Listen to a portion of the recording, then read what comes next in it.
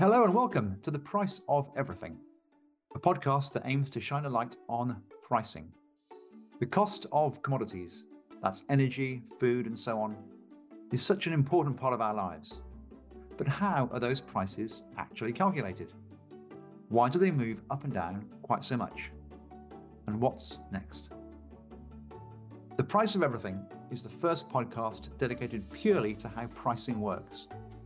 My name is Neil Bradford, and I'm the founder and CEO of General Index, which is the world's first technology-led benchmark provider. Together with my colleagues from around the world and some special guests, we'll be taking you through how some of the world's most important commodities come to be priced and what the future looks like for them in the age of climate change and the energy transition. Dated Brent is the world's most widely recognized price for crude oil. But why Brent? How did an oil field off the coast of Scotland become so pivotal in global oil pricing? My colleague David Elwood explores the history. Thanks, Neil. I've been speaking to Dr. Adi Imsirovic, author of a new book on oil pricing. If you've not already listened to the first part, probably best to go check that out first. You'll find a link in the show notes. In this second part, we discuss the downfall of Standard Oil in the United States and how the market swapped one monopoly for a whole series of international oil monopolies, interventionist governments, and pricing cartels. Okay, let's rejoin the conversation. They were growing into a position that really the only way for this to be broken up was for the state, for the government to get involved, and we'll come to that just in a moment. But in parallel so whilst Standard Oil was hoovering up all of the market in the domestic market in the US, around the turn of the 20th century, demand for oil was increasingly now coming from mobility. We're seeing somewhat of a shift, or the roots of a shift away from kerosene with the internal combustion engine requiring fuel. Illumination was instead also being met by electricity. So the supply and demand dynamics, and you said that Standard Oil or the parts of their group would have been tracking these trends. Well, I assume they would have seen these trends. So and there was a tide as well of a sort of a growth in the international market with more competition outside the United States. You described the Noble brothers, and they work in Russia. So you've got competition and a market emerging outside the US, whilst at home they've grown so large that they need to be tamed. And perhaps talk us through the dissolution and of the trust and what that spawns really in terms of the legacy of Standard Oil. Well, typical of politics to this day. I mean, there's so many parallels, and that's why we study history, David, because we can take so many, lessons from those days. And I've actually, based on my book, I've written quite a lot of papers and articles on energy transition in general and lessons we should learn for general transition.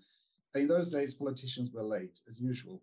By 1877, I think it was, the Standard Oil controlled all the refineries in Cleveland, Pittsburgh, New York, oil region, about 85% of the market, and later went to 95%. But they were actually dissolved. The trust was dissolved in 1911 following passing of Sherman Antitrust Act. Standard Oil was so big that it was broken into 30 companies, and some of these are household names, especially for us in the industry. Some of them, I'll just remind you, was Exxon, Mobil. Now, obviously, it's one company, but they were long-time separate companies. Chevron, Marathon, Amoco, Arco, Conoco, and many, many others. So basically, when in 1880s, when Standard Oil controlled in the US about 90% of all the production, 95% of all the refining, and when it was dissolved, actually it only controlled about 60% of each. Why? Well, all the monopolies, crack at some stage, because monopolies are associated with very high profits. So you have new entrants, and you can try and keep entrants for a very long time, like Standard Oil did. But at some stage, you actually have to make some room for others, especially if they're more efficient. And Russia is a very interesting story as well. From 1860s already, exports are becoming extremely important because everyone else finds that kerosene is quite useful for burning, especially Europe, and the UK was a massive market. So all of this is being sailed on the old sailing wooden ships, and it's going in barrels to Europe. But quite early, competition appears in Russia because, as we know, to this day, around the Tumi region, there was oil, and it still is, of course. And the interesting thing, that this is where I'm interested as an economist, is in 1873, Russia actually liberalized oil industry. Up until then, they were selling it as a monopoly. The Tsar was selling it. And what happens then? There's a massive inflow of capital into Russia. And later on, Russia was to become actually the biggest producer in the world as well. But essentially, the characters that are really interesting are Nobel brothers. Really, really interesting story. Obviously, we can't go into the details, but Ludwig, especially Ludwig and Robert, Ludwig was also another genius. He actually constructed a first oil tanker that they used for kerosene. Later on, Marcus Samuel of Shell fame copied that, essentially just made it transatlantic and launched his Murex, but we'll probably come to that point later on. They were investing a lot of money. They were ingenious and basically started producing, refining oil in Russia, became major competitors to Standard Oil very, very quickly. Why? Well, essentially, the other character, or the Rothschild family, also got into the oil business, and they built, there was a railway built in 1883 from Batumi to Tbilisi, which is a port on the Black Sea, that enabled, basically opened the doors for Russian kerosene to come to Eastern Europe. So essentially, that kerosene starts displacing Standard Oil kerosene in that part of Europe. And in fact, competition was obviously, for obvious reasons, because it was closer and it was cheaper, labor was cheaper, transportation was cheaper, that even Standard Oil agents now start buying this Russian kerosene to supply their own customers. It was like that. Later on, I mentioned Marcus Samuel and his Murex in 1892. He launches that and goes through Suez Canal to Asia. Now, again, another parallel. Like late 90s, early noughties, you've got Asia as a major growing market, becomes extremely important, and that's where all the competition is now happening. So the competition, you've got Marcus Samuel and his company. Marcus Samuel, again, another trader, makes a huge impact on the oil market. Another trader was Kessler, or Royal Dutch. Royal Dutch was producing their own oil in what today is Indonesia, in Sumatra. And he brings another trader, Henry Detering, that was actually at the time a Dutch trader in the region. Kessler dies earlier. Now, this is the story, quick story of Shell. Some people know it very well, but what I wanted to stress is that, first of all, it's interesting that these guys were all traders. The second thing is that there was a massive competition to Standard Oil, and Standard Oil tried to buy Royal Dutch and actually failed. Marcus Samuel does that deal, but has to basically give control to Royal Dutch, and that split of 60-40 in favor of Royal Dutch was there to stay with Shell Company up until very, very recently.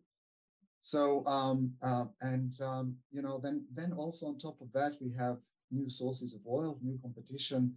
William Knox Darcy is a Brit who made his money in Australia, basically prospecting for gold, and invests a lot of that money into Persia, gets Persian concession. Later on, in 1909 or 10, production starts there. And then you have new sources in the Gulf of Mexico, California, mid-continent in the United States. And of course, new companies come in. And of course, that's where, companies like Gulf Oil, Texaco come from. And later on, there are internal competition to Standard Oil. You're starting to talk there about and it's another of the key themes through your book, which is that change in oil flows always impact pricing structures. So we from 1911, as you say, the Standard Oil Trust is dissolved. 1911, of course, we're at the start of the decade of the First World War. You've described some of the early ventures there into the Middle East Gulf. The British government then, in 1913, they take a stake in what is now BP, but in that venture that you described to try and secure security of supply for the Royal Navy. I mean, I know it's an oft-used phrase, but as we go through the war, and war is another key dynamic and a factor influencing trends. But obviously, you quote that famous phrase, how the Allies floated to victory on a sea of oil. Talk us through now. We're sort of heading now into the 1910s, into the 1920s. The sort of the domestic US markets sort of given way to the Standard Oil Trust has been split up. You've got the various components of it, when some of them grow, they grow into what you describe as an international cartel of oil companies. Sometimes with the state as a key or the main shareholder, and these would be known as the majors. Talk us through. I'm conscious of time, but in terms of, talk us through sort of this period now from like roughly the 1920s up to the Second World War. This is a period where the IOCs, the majors, start to dominate and have a real key role over price. I'm getting conscious of time. I just kind of get a little bit caught into the really niceties of history. There's so many interesting things to talk about as well. Well, everyone has to go and buy your book afterwards. That's why. Absolutely. And the things like in my book, I'm trying to focus so much on the price and market and price discovery, not so much because obviously, it's definitely I'm not interested to write another book about the history of the industry. This is really focused book on the price and the markets and development of the markets, plus a lot of economics behind it, as you just mentioned, monopolies, why they happen, and we discussed that, and flows, and why do benchmarks and prices change. So I'll touch based on these subjects through a little bit of history as well. So of course, one of the key things when I was teaching energy economics at university, the first thing I would always say is the government policy is extremely important, and we can see here in the history of the oil markets as well. First of all, I think it was an interesting snippet that I found and discovered. A couple of ones. When I was talking, we were talking about Russia earlier on. I just need to mention that I found in one source that Dmitry Mendeleev, the father of periodic system of elements, was actually an oil consultant, because he was a chemist. He was consulting. Actually, he went to Philadelphia as well. He went to, travel the United States, check the refining systems, and advised the Tsar as well. So that's kind of interesting. The other interesting one was the role of the government, British Navy. The Parliament actually passed the law of the ownership of majority ownership in BP, what is now, that was Anglo-Persian then. 2 weeks, it was very, very, very fortunate timing. 2 weeks before Franz Ferdinand got killed here in Sarajevo, where I am right now. So fortunate timing, and the First World War then was extremely important. It became obvious that the war was, essentially totally based on oil. Okay. Later on, we'll see in the second World War as well, becomes even more obvious when, Jürgen's book, The Prize, essentially that one of the arguments there is that, Hitler just wanted to get close to the oil fields, and the whole war was conducted in that way. But essentially, we have this post-colonial period that's very important, where the sort of the British Foreign Office plays a major role, and together with the Germans, muscles in BP or Anglo-Persian, Shell and Deutsche Bank into the Turkish Petroleum Company, and we're talking about Ottoman Empire. and which control most of the Middle East, right? And they muscle in later on the German, after the war, the German portion or ownership goes to France. And this whole thing is about the government, neo-colonial relationship with the producers, the Sultan of the Turkish Sultan basically transfers most of the profitable land into his own account. And there's another whole story of Mr. 5% or Armenian called Gulbenkian, who was a banker. These are all very interesting stories, but back to our sort of story was that the first Red Line Agreement between the French and the British, the Red Line Agreement, was just the first monopoly agreement. It clearly divided the world, gave it on a silver plate to the oil companies, and made sure that they don't compete. It was basically an agreement into which the Americans later on muscle in as well with the help of the US State Department. So the American companies also get an equal share. It was interesting also that in those days, Britain is still a power, but a very weak one, especially coming out of the Second World War. And it was best described in that weakness in the 1944 Anglo-American oil agreement. That agreement was never really ratified by Congress. It was not, but essentially it became obvious that there was the first attempt ever to regulate oil globally between those two powers. But the key in that one for us here is that in that agreement there was it granted the open door policy to the Americans, so the American companies could actually come into the Middle East and start exploring. So very soon we have Bahrain concession being discovered. Oil is discovered by Chevron, again with the help of State Department. Interesting story as well there was that Texaco comes in because most of that oil is marketed in the East, but there's a lot of competition where Chevron was very weak, so they bring in Texaco. So Texaco and Chevron now have half ownership of that concession, but Texaco gives the marketing, shares the marketing in Asia with Chevron through a new company called Caltex, and that's the origin of obviously the Caltex in the East. Later on, we have in 38, we discover Abqaiq, that's Exxon, big fields in Saudi Arabia, Gawa, the biggest field in the world. And then the four big American companies, muscle in, the Chevron, Texaco, Exxon, keep saying Exxon Mobil, because now we're saying Exxon Mobil because one company now. And those four partners create the Aramco. And that's where Aramco originally comes from. Very often in the industry, you say Aramco partners, that we refer to these four companies. Just to cut the long story short, now we have BP Shell, we have American companies. They essentially work together. Later on, they're called obviously Seven Sisters. But the interesting way they do it, there's no essentially price. These companies essentially together have joint ventures. They ration supply together. They're using a number of rules, which I go into detail in the book. I won't bother you now, but they essentially make sure the market is always well supplied, that no oil goes outside their integrated systems. And they introduce now the key to the book is pricing. You know, pricing was very, very much discriminatory to pricing. It has some interesting historical origin. Of course, for a long period of time, the US was a major exporter, right?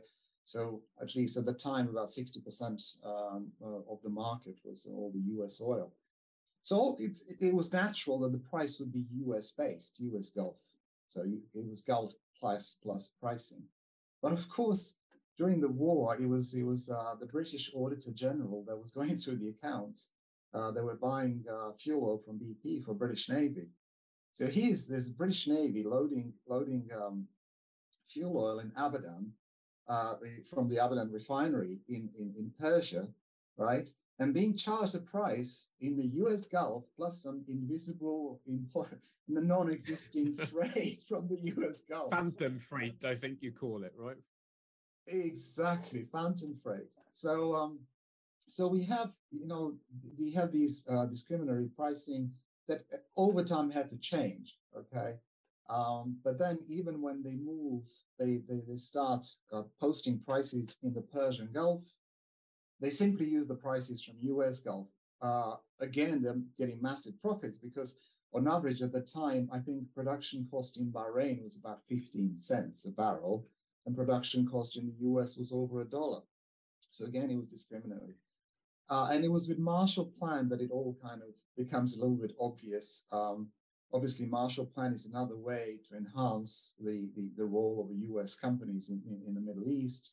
Britain and France come out weak after the Second World War, but they're held by the Americans, and a lot of oil comes from the Middle East. So it became obvious that pricing has to be kind of tweaked again. Again, I'll cut the long story short, but they set a UK as an equalizing point. So you take a US Gulf plus freight minus freight from the Gulf. And then after 48, when US actually starts importing oil, again, that point tweaks, moves to the US Gulf, but now becomes US Gulf minus pricing. So it's a whole mess. The pricing system is broken, even though that these are not market prices, they're just used for tax calculations. And the problem is they try and keep them stable so everyone is happy. Later on, when essentially they realize that they have to drop those prices, then they start tweaking freights rather than using, I think it was called US Marine Committee or whatever freight rates. They were long-term averages. They use spot rates because spot rates are lower to keep the prices stable. And then when the spot rates change, they don't do anything anyway. They keep posted prices stable. So anyway, it's a monopoly, total monopoly situation. Prices don't exist. There's no markets. The only price that's there basically is the price they use for tax calculations to pay the taxes to the producing countries. And all is done through something called pool association, or as-is agreement that was agreed between three majors, Exxon, BP, and Shell, in Ancanara in Scotland, or as-is agreement. And the idea is to pool the resources to minimize the costs. And the companies literally work together very, very closely as a very efficient, excellent monopoly. Again, like the Rockefeller, price is set by them or posted, just like Rockefeller, and that's it. There's no markets, there's no really prices to speak of. We keep discovering through your book, no system lasts forever. And as we head now quickly into the second half of the 20th century, what we have, so the majors start to see their position challenged. There are discoveries being made elsewhere, noticeably in Libya. And you describe how over, say, from 1946, when there were, aside from the majors, there were, say, 9 independent oil companies, that by 1970, there were 81. So through that, it kind of captures quite nicely the majors' dominance, their hold on the market was disrupted. And also, you've got other geopolitical themes through this time as well. The rise of the pushback against the kind of post-colonial communism, the sort of nationalization and revolution, and I'm kind of it feels like it doesn't do it justice to kind of gloss over this period with some quite broad brushstrokes, but we can revisit this at a future date, perhaps. Just describe to us quite quickly then, in terms of just this sweep as we're heading now into the 1960s. We see the rise of the nation state in the Middle East, and OPEC emerges as a challenger and as a vehicle for pricing. Yeah, very quickly, I think we saw the independence companies, like I mentioned, in the United States before. The U.S. National Security Council actually allows oil companies to income tax to be credited against the U.S. tax. So actually, basically, they can just pass on the extra costs because of the threat of communism. The governments, especially U.S. and U.K., allow the producing countries a lot more leeway in increasing those, having higher prices or actually higher percentage of taxes coming out of production, because that's a simpler way. Rather than go to the Congress, you just give them high price to the Shah of Iran so he can buy weapons from you and so on. So basically, that's the other balancing side. So essentially, we're having these most big changes in any energy industry, or in most other industries as well, happen when there's an excess supply. We've had that with gas, with LNG just before recently, 3 or 4 years ago. Basically, you get increase in market participation. We had Great Depression as well. Let's not forget that. And after the Great Depression, we have sort of weakness in the market. So now we have also oil coming from other places. You mentioned Libya, Algeria, and so on, but you have Russia as well. The production grows a lot to 4 million barrels very, very, very quickly. And then you have a new breed of populist leaders like Gaddafi, Boumediene, Nasser, Tariki, and Alfonso within OPEC, and so on. And they are basically pushing for more and more in a tight market. As the market slowly tightens, they're pushing for more participation. First participation, but essentially that later on leads also to nationalization of the oil industry. I think what I'm going to do, as I'm going very quickly, I have to mention the key thing for OPEC and this transition from oil companies to OPEC. That was in 1958 in Cairo. There is the first Arab Petroleum Congress. It's extremely important. It's important because OPEC producing countries become aware there in various presentations that actually all companies are making a lot more money elsewhere. They think they're getting 50-50 sort of tax arrangements, but all companies are then charging pipelines. They're making money on the downstream and so on. And the other thing, they have this American advisor called Hendricks, who basically argues that under US, UK, and French law, actually producing countries can change their concessions if they're not in their best public interest. On the sidelines of that agreement, far more important is that representatives of Saudi Arabia, Kuwait, Egypt, Syria, Iran, and Venezuela sit down and talk about the future of the oil industry as far as producing countries are concerned, and they reach so-called Mahdi or Mahdi agreement, in which basically that agreement has no legal value or anything, but it's extremely important because they express their aspirations that producing countries need to increase the shares of revenues. They need to support prices because of tax. They need to be consulted before prices are posted prices are changed.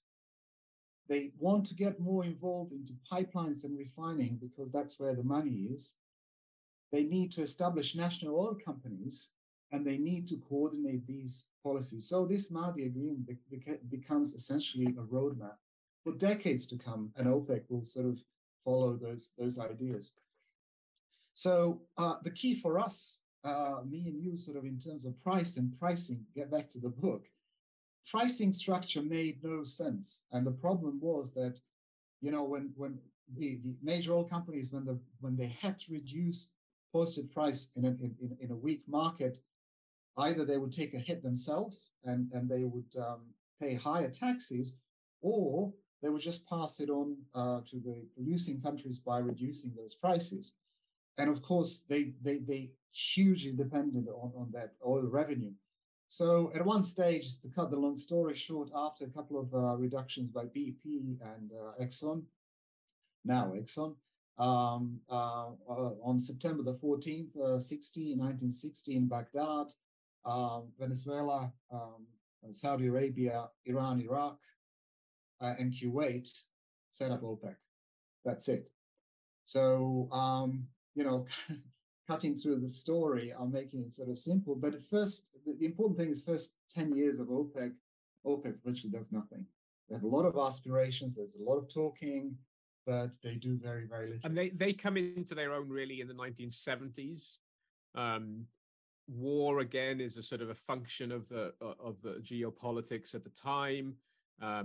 You have obviously the Arab-Israeli war in 73, and that there's a sort of a price war, and really almost for the next kind of from 73 to sort of into the mid 80s, the OPEC and the NOCs are they're fighting another transformation in the market, which is the emergence of the spot market. And as we draw things to a close, I wonder if you could just say a few words on that, because the emergence of the spot market is obviously key to the story of Brent and the evolution of that as a price benchmark. Yeah, absolutely. There's no trading in oil, as I mentioned. Everything is within the integrated systems, and 70s are the key. We'll also cut through that one as quickly as possible. I think it's important to say that throughout most of the 1970s, OPEC, at least my opinion, it's slightly controversial, but it was, in my opinion, was riding the market, not controlling it, because OPEC had no way to control the price. You can control the price through quotas, through balancing supply and demand. They were not doing anything of the sort. The demand was increasing, prices were going up, and they were basically just increasing those prices. I think the key comes after sort of by the late 70s. OPEC is pretty much, by the end of 1970s, OPEC's in charge of their own resource output and prices, but they still have no mechanism. Only in 82. OPEC actually starts setting ceilings and quotas, and they don't have a need because their demand is growing so much. And I spent quite a bit of time, I'm not going to do it now, on very, very silly policies of consuming countries, particularly in Europe and the US, with price freezes and so on. Very important for what we are doing now, but maybe in some other talk, what we're doing with gas. A bad idea because demand was increasing significantly, and supply was actually being curtailed, especially in the United States. The United States stops being any great help in terms of oil supply because their own production is falling. So I think in terms of emerging of the spot market, what becomes policies of nationalization in places like Iran, for example, BP loses their own concession, is forced to go into the open market to find that oil. A number of so-called independent companies are being picked off by people like Gaddafi and Algerian revolutionary government. They're basically being picked off and played once against the other. But those independent companies, partly to do with the US policy of quotas, import quotas, they have this stranded oil, and this oil has to find a place somewhere. So actually, we start seeing the beginning of the spot market. And of course, after the Iranian Revolution, 79, what we see actually is emergence of the spot market and serious sort of spot prices being more or less an indicator of where the sort of posted prices of OPEC should be going. And OPEC is basically just following the market, riding it, as I said, rather than sort of setting it up. Adi, we could talk for a whole other hour, I think, on this. And I'm sure, I think that means that we have to invite you back if you're willing at a later date. But that was a really sort of mammoth effort, a tour de force taking us through sort of over 100 years of oil pricing history. So thank you very much for joining us. I just want to give a reminder to our listeners that Adi's book, Trading and Price Discovery for Crude Oils, published by Palgrave, is available in all good bookstores and online distributors. To our listeners, if you'd like to engage with anything we've been discussing, you can join in the conversation on Twitter and LinkedIn by using the hashtag GXPriceOfEverything, GXPriceOfEverything. I'll be back next time with more special guests when our journey through the story of Brent crescendos and we explore the North Sea discoveries in the 70s, the 1970s, and the proliferation of trading in London in the 80s. So just leaves me to say, Adi, thank you very much again. It's been a pleasure to have you. And to our listeners, we look forward to having you back next time. But until then, you've been listening to The Price of Everything, a new podcast from General Index. Goodbye.